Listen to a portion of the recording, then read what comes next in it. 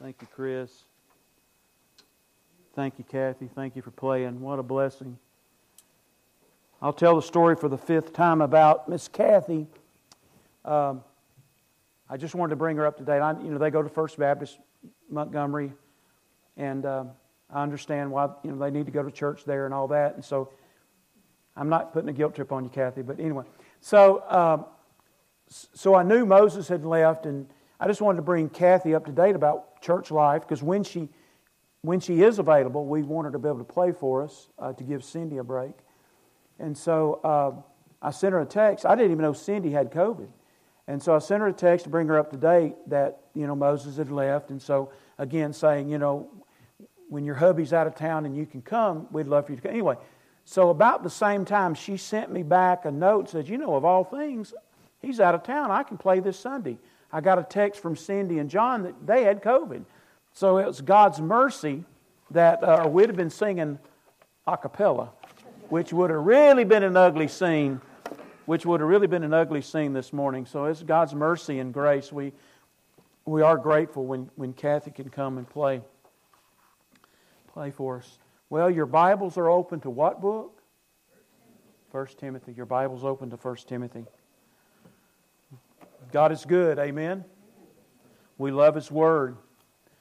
We love His truth. Now let me tell you the significance. I'm going to not really be exhaustive in what I'm teaching this morning about the pastoral epistles, but obviously if you're talking about church doctrine, if you're talking about church order, church government, deacons and pastors, they're not only the requirements, qualifications, you find all of that in pastoral epistles. And so that's one of the importance of the pastoral epistles, as you learn the duty of church life, how God designed it, and the priorities of the church. And so like today, I'm going to read a little bit more than I would normally read, because we're going to be talking about deacons. We're presenting two men to be voted on as a deacon. We're not voting today, but presenting them in our fellowship after church, after worship. And one will need to be ordained, and one does not need to be ordained. But the qualifications, one of the passages for the qualifications of deacons are in 1 Timothy 3. So we'll read that in just a minute. Now, I was reading the other day that back in 2005, Staples, the office supply store, came out with a very powerful and very fruitful advertisement. They came out with what? It's a red, come on, the easy button. Obviously it didn't affect you that much, did it? They didn't reach you. But I can remember, anyway, I was reading about it, that, and it's still today, you can still go to Staples and buy the easy button. But supposedly, if you choose Staples for your office supplies, it's like hitting an easy button. You have a crisis and you need toner for your copier, you hit an easy button, or you go to Staples and get your toner. So the easy button. Now I want you to think about the easy button and want you to apply that spiritually, because a lot of people think church life is as simple as hitting the easy button. Or really, like if you attend church, if you come to church and attend church, that's all that you need to be doing. It's like coming to church one time a week is like hitting a spiritual easy button. Is that true? No, it's not true. There's nothing easy, nor is there anything simple about church life or the Christian life. There's nothing easy about it. You know, some of the stuff I was reading, some of the notes I had written in the past, and one thing I wrote down somewhere, it says, does God deserve better than our mediocrity and our apathy? Really think about that. Doesn't the Lord Jesus deserve better than our leftovers? Does He? But honestly, I'm speaking personally now, a lot of times when it comes to kingdom work, the work of the King, working for King Jesus, often the Lord Jesus does get our leftovers. You know, we love to serve self. And then if we have time or effort, whatever, then we might serve the King of Kings and the Lord of Lords. How sad. Isn't it time for us to do better? Isn't it time? One of the studies we did years ago was a book called Don't Waste Your Life by John Piper. And it's an older book. And I love the study, but one of the first illustrations he gives in the book is he talks about this wealthy couple that retired in their 50s. And they moved to the coast of Florida, and they spent their days either sailing in their multi-million-dollar boat. I mean, their whole life was about sailing in a big boat or beachcombing. And so they had built their lives around sailing on their big sailing boat or beachcombing and collecting shells. And the whole part of the illustration was, that sounds really, really nice and really relaxing. But is that what you really want to be doing right before you meet the Lord Jesus Christ? Really? Wasting your money and time on beachcombing and sailing rather than serving the Lord Jesus Christ? You know, Paul said it at the end in 2 Timothy. One day, maybe a year from now, we'll get to the passage in 2 Timothy 4 where he says, and think about being able to say this at the end of his life because he knew he was going to be executed. I have finished my course. What Paul was able to say is, at that point in his life, everything that Christ had called him to do, he had done. I have finished my course. You know, some of us haven't even started our course. And God has a specific path for us to run. You know, 3 of the things I'm going to be adding to our theme, walking in the light, right? Walking in the light of Christ, which we started a year ago. A couple of things that I'm going to add to that is looking unto Jesus. Now think about this, how simple this is. Looking unto Jesus, that's Hebrews 12:2. Running with endurance, Hebrews 12:1, right? So we want to look unto Jesus, who is the light. Looking unto Jesus, Hebrews 12:2 says, the author and the finisher of our faith. We want to do it looking unto Jesus. We want to run with endurance, number 2, and we want to finish the course. Folks, that's true for every Christian that's ever been saved. They're commanded that we do that. These are things that we're supposed to be involved in. And folks, it all boils down to church life. Boldly Paul says in Romans 12, for we are the body of Christ. Individually, but yet members one of another. We are the body of Christ. In every local church, how profound, every local church is a local body of Christ. So all of us are responsible for demonstrating the life of Christ. None of us can do all that Christ did. Well, none of us can really come close to anything that Christ did, but we're supposed to be pursuing that. But by all of our participation together, we are to be Christ's body to this world. I love what the writer of Acts, Luke in Acts 1 says, that he's writing to Theophilus. You can read it, Acts 1:1 and 1, 2, and 3, of all that Jesus began to do and teach. See, there's something Jesus finished. He finished redemption. He said that on the cross. It's finished. But there is something else He did not finish, and that's the work of ministry. But yet He is still doing the work of ministry because He has a church called His body. And you're part of that body.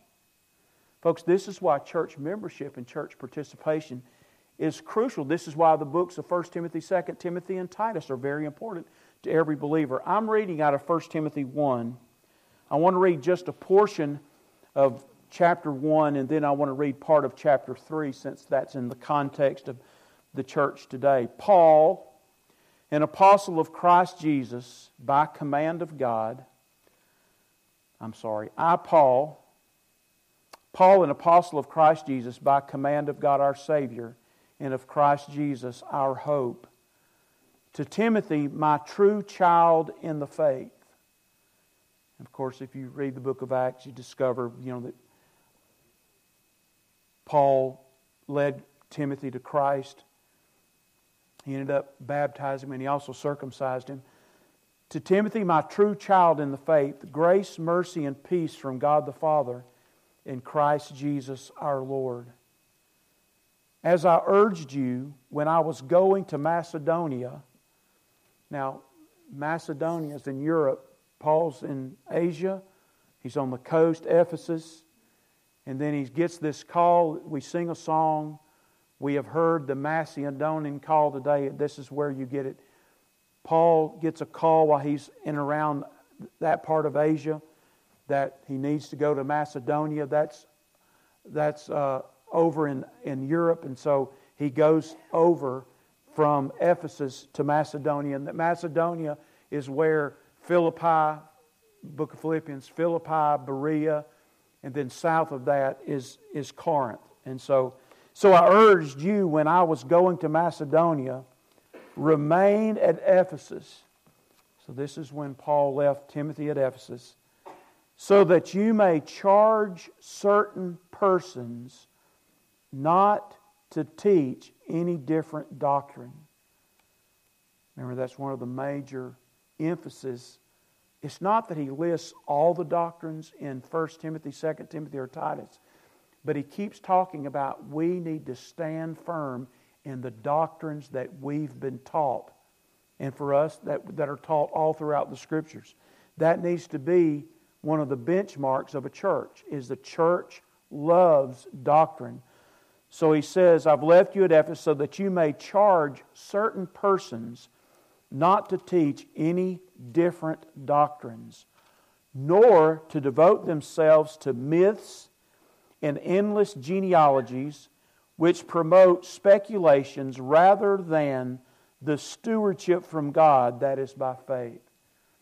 By the way, all of us in here, I know the book of Hebrews says more so for me, we're all stewards of God's Word. Stewardship, house management, house law. God has a household of faith. You're part of it. He has a law, how He wants His household to function. That's what the word stewardship means, house law. And all of us are responsible for doing our part in God's house, obeying what God has called us to do in the church.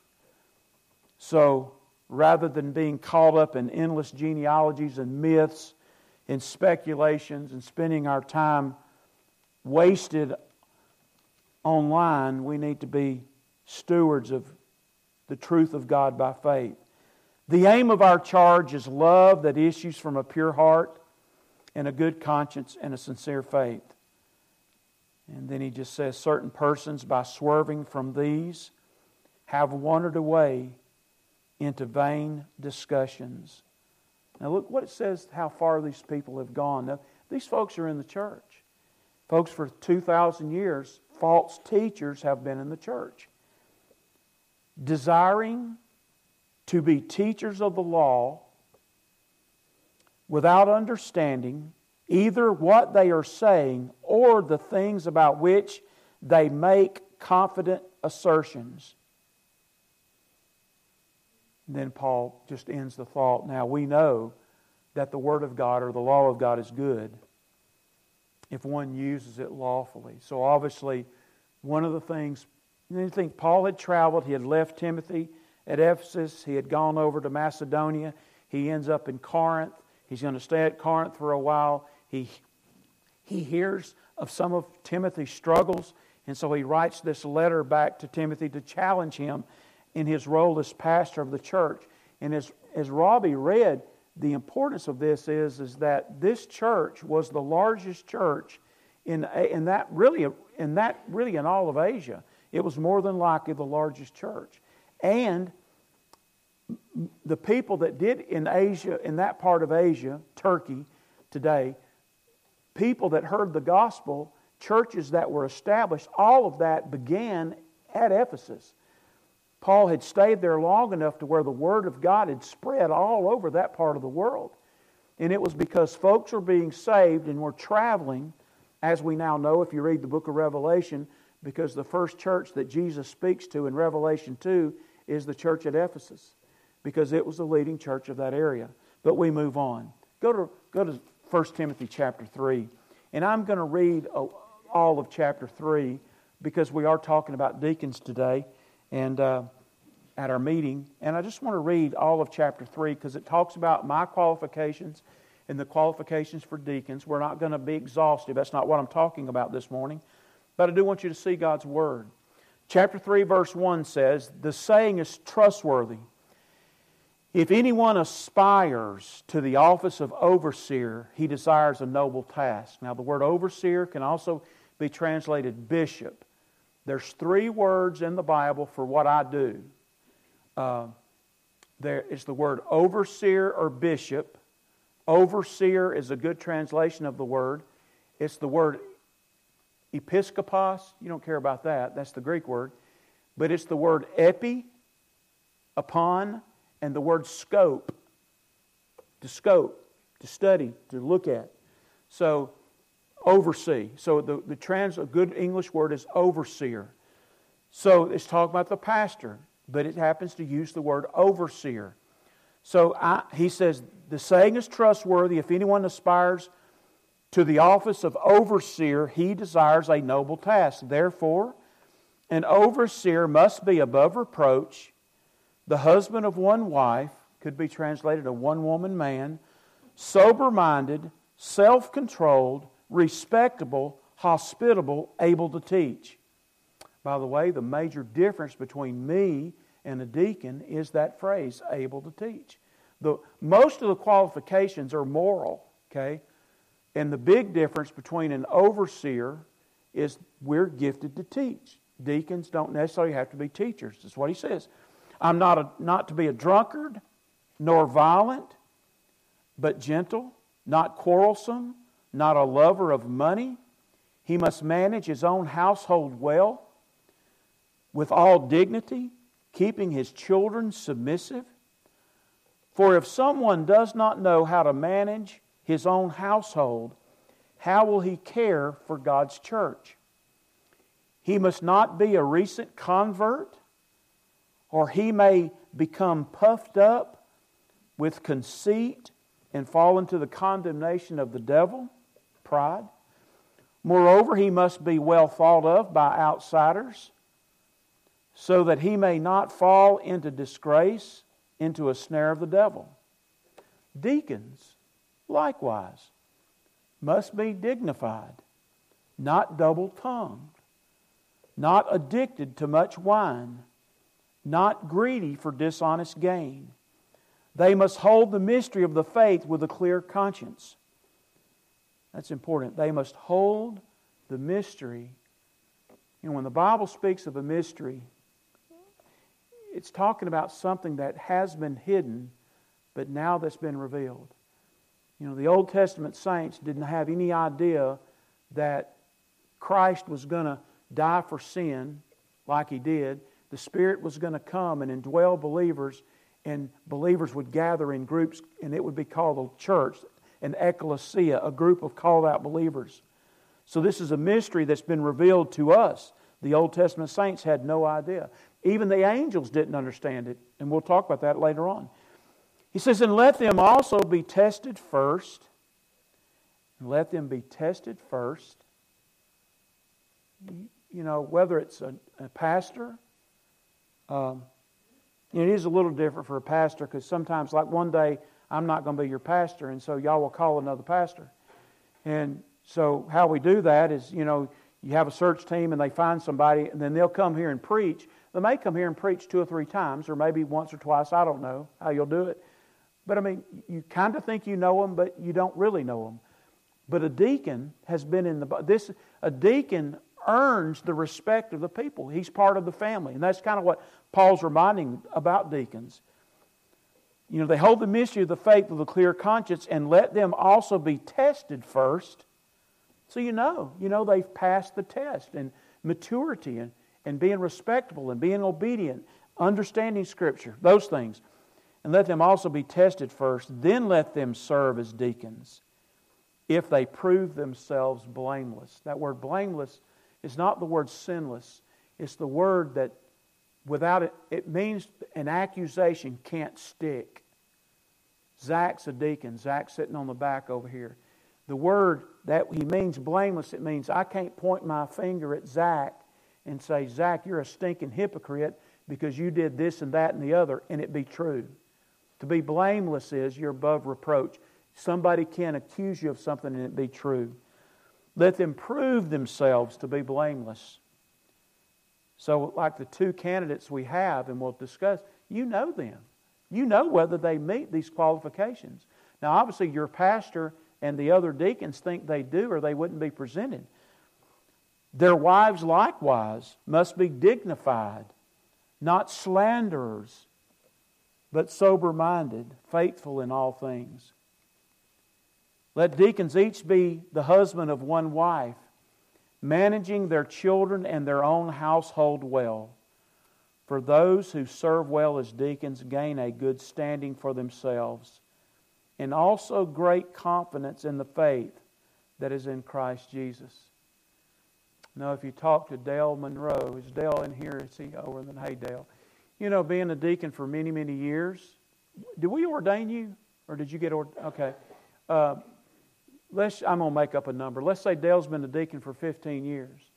Well, if you ask Dale, do you have more confidence in sharing God's Word or in leading God's people now than you did 15 years ago?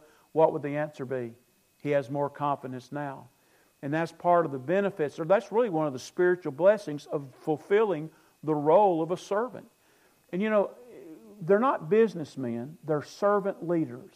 That, you know, the word deacon, you know, the root word, it just means, really the first time it's used in the Bible, the first time it's used in the book of Acts,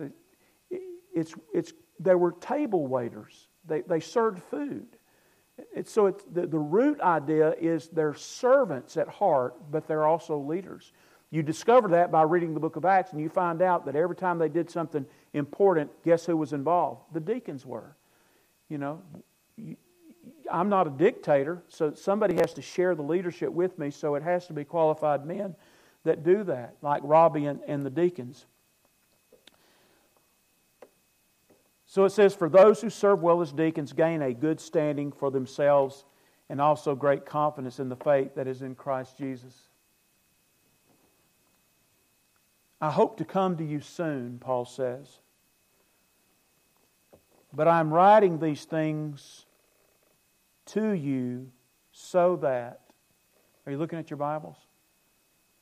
By the way, these were our theme verses in 2017. That was a long time ago, wasn't it?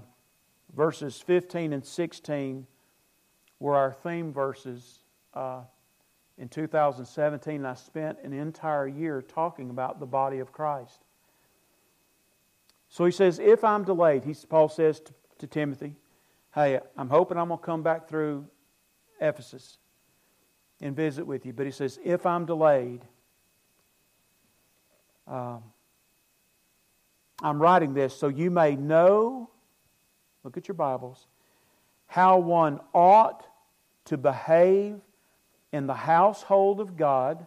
Interesting word, household. You find that multiple times in the New Testament. We're called either a family of faith or a household. That's two of the words the Bible uses to describe what we are. So we are the family of God. We used to sing one of our welcome songs, I'm so glad I'm a part of the family of God. Y'all heard that, right? Honey, you want to stand up and sing it for us? Just checking. I'm so glad I'm a part of the family of God. I don't even know the words to it now, but you know the song. It's because we are a family. We are a household of faith, and you have to think just like that. So how God commands the order of a household or a family, also we're a family, and there's order in the family, the spiritual family, the spiritual household. So he says, if I'm delayed, I'm writing this so that you may know how one ought to behave in the household of God, which is the church of the living God, better translating, God's living church. No, the living God's church. So it's God's church. He owns it. We know He owns it because Acts 20 says He purchased it with His own Son's blood, which is the church of the living God, a pillar and buttress, or really deeper foundation. So you have pillars, and then you have something deeper than pillars of the truth. Great indeed, we confess, is the mystery of godliness.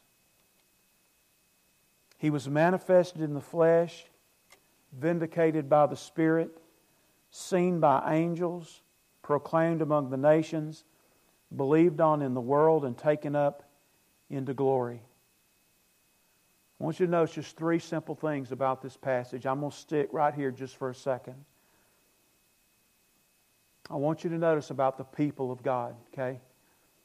We are the people. You know, the Bible, one of the Bible words that describes believers is a word, laos. You don't care, but sometimes we call the laity.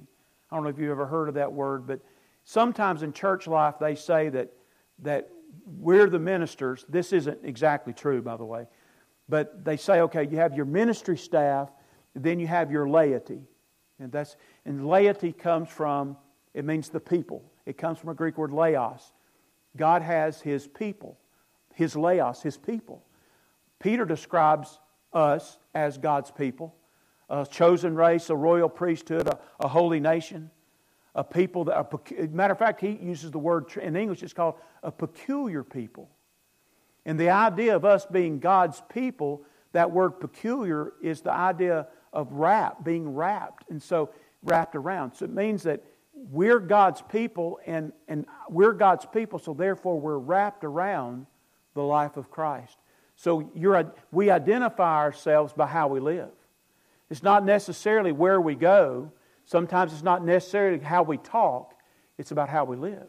Because we're His people. We are His household. We're His people. He saved us and bought us, and He's brought us into His kingdom. And so Paul mentions that we're the household of faith. So we're His family. We're His people. And there's several other, I can't say that, several other metaphors for that. You know, we're sheep who wander around.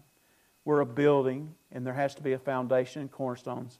But one of the important ones is that we are God's people. And as God's people, we are wrapped around Him.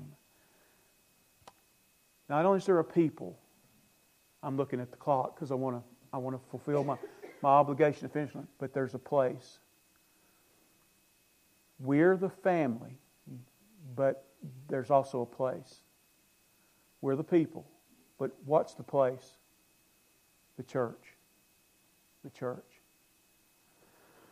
Folks, I mean, first you have to ask yourself, why in the world does the New Testament use the word church 105 times? 105 times. The word church, or the original word in the Bible, is ecclesia, which means an assembly called out. Out of a group of people called out. Ecclesia. So we are literally God's called out assembly. We're His church. So we're not only the people of God, but the people of God have a place. And that place is called the church. And yes, the Bible clearly speaks of church membership and church attendance.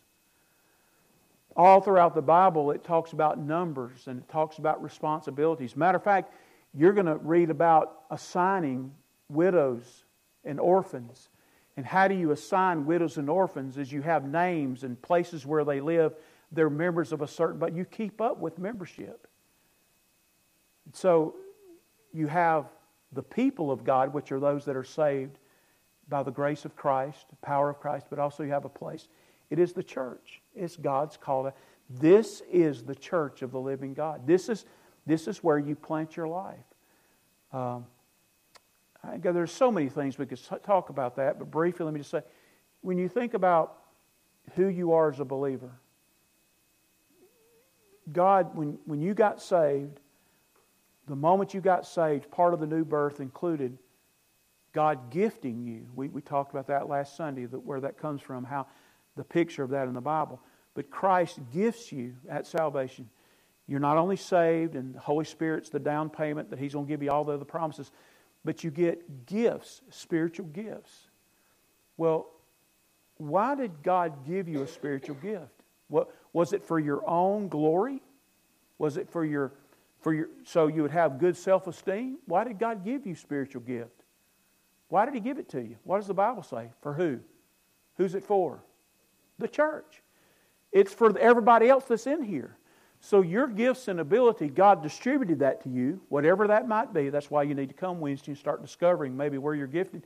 And when you do those things and serve the body of Christ, you're doing the very things the Bible says do. Your gifts were given for the Bible says for the building up of the body of Christ.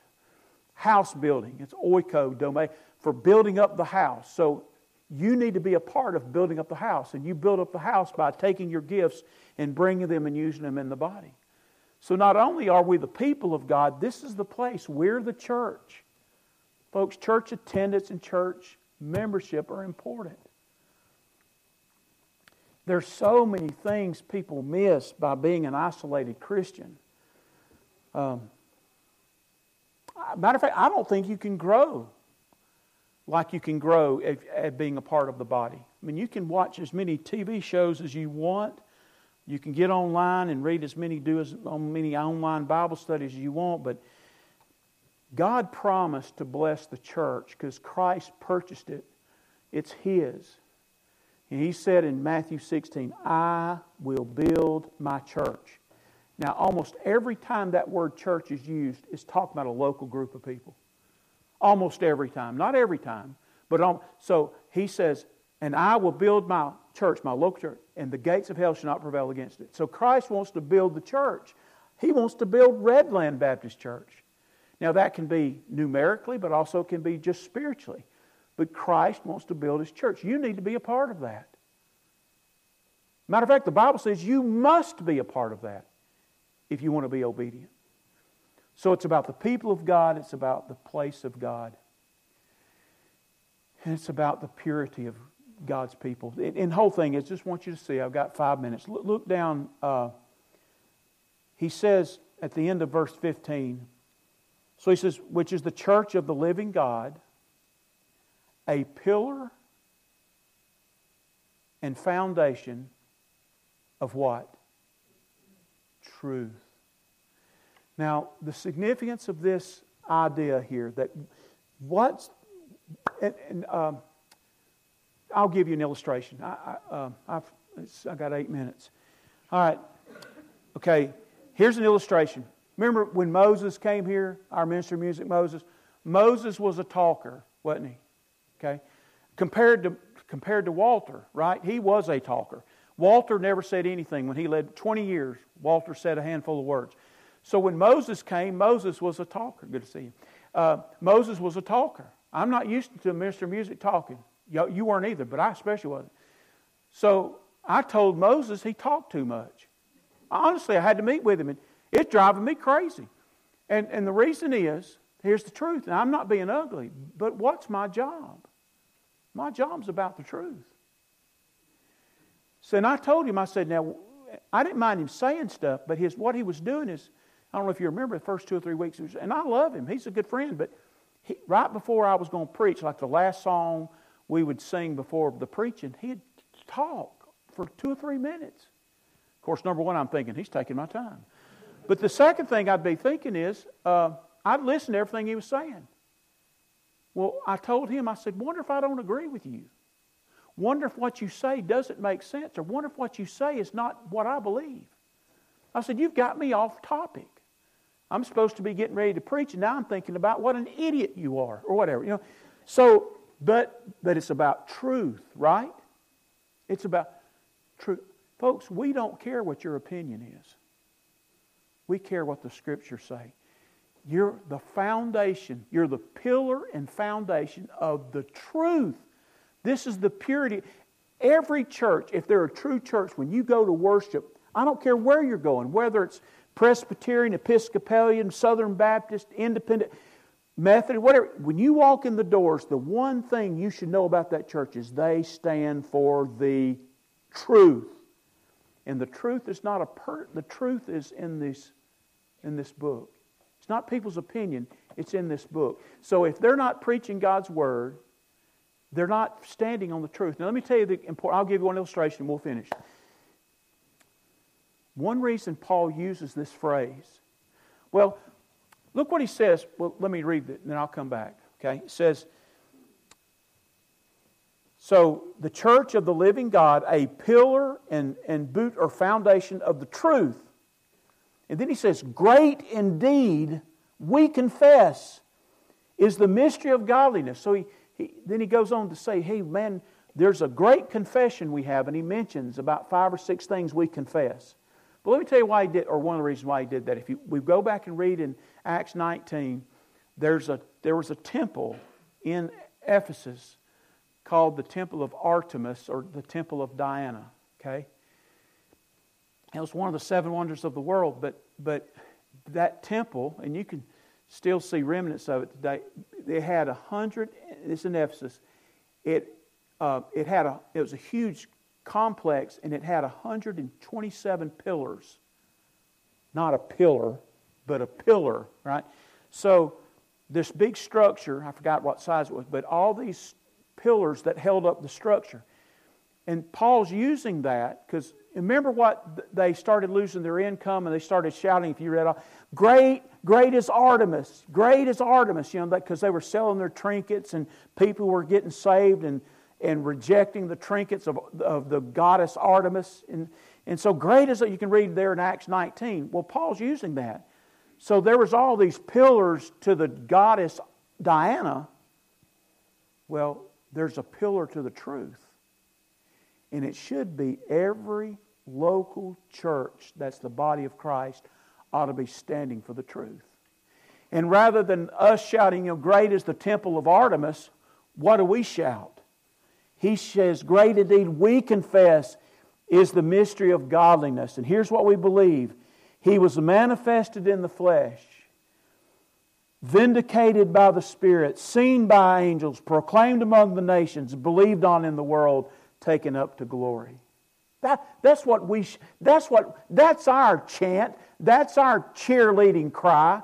This is what we believe. Great is Christ, resurrected from the dead, manifested in the flesh. This is what we believe. One last thing. It says, we confess. That's pretty emphatic in the text. We mutually confess. If you believe the Scriptures, you believe these things. If you believe the truth, you believe these things.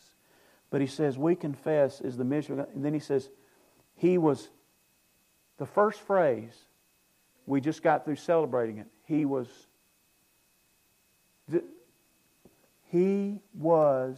manifested in the flesh. What does that tell you about Christ? He was one of the first things we have to believe about Him. He was manifested in the flesh. What do we believe about Christ? Pre-existent. He's eternal. We just celebrated the birth of Christ. I mean, Jesus, when He was born, that's not when He pre-existed, right? The Word became flesh. He was manifested in the flesh. On Christmas Eve when we took the bread, that's one of the things we remember. God actually became a man. So what Paul does is he's kind of mocking the celebration of the false worship. And he says, hey, we have our own celebration. We believe the truth.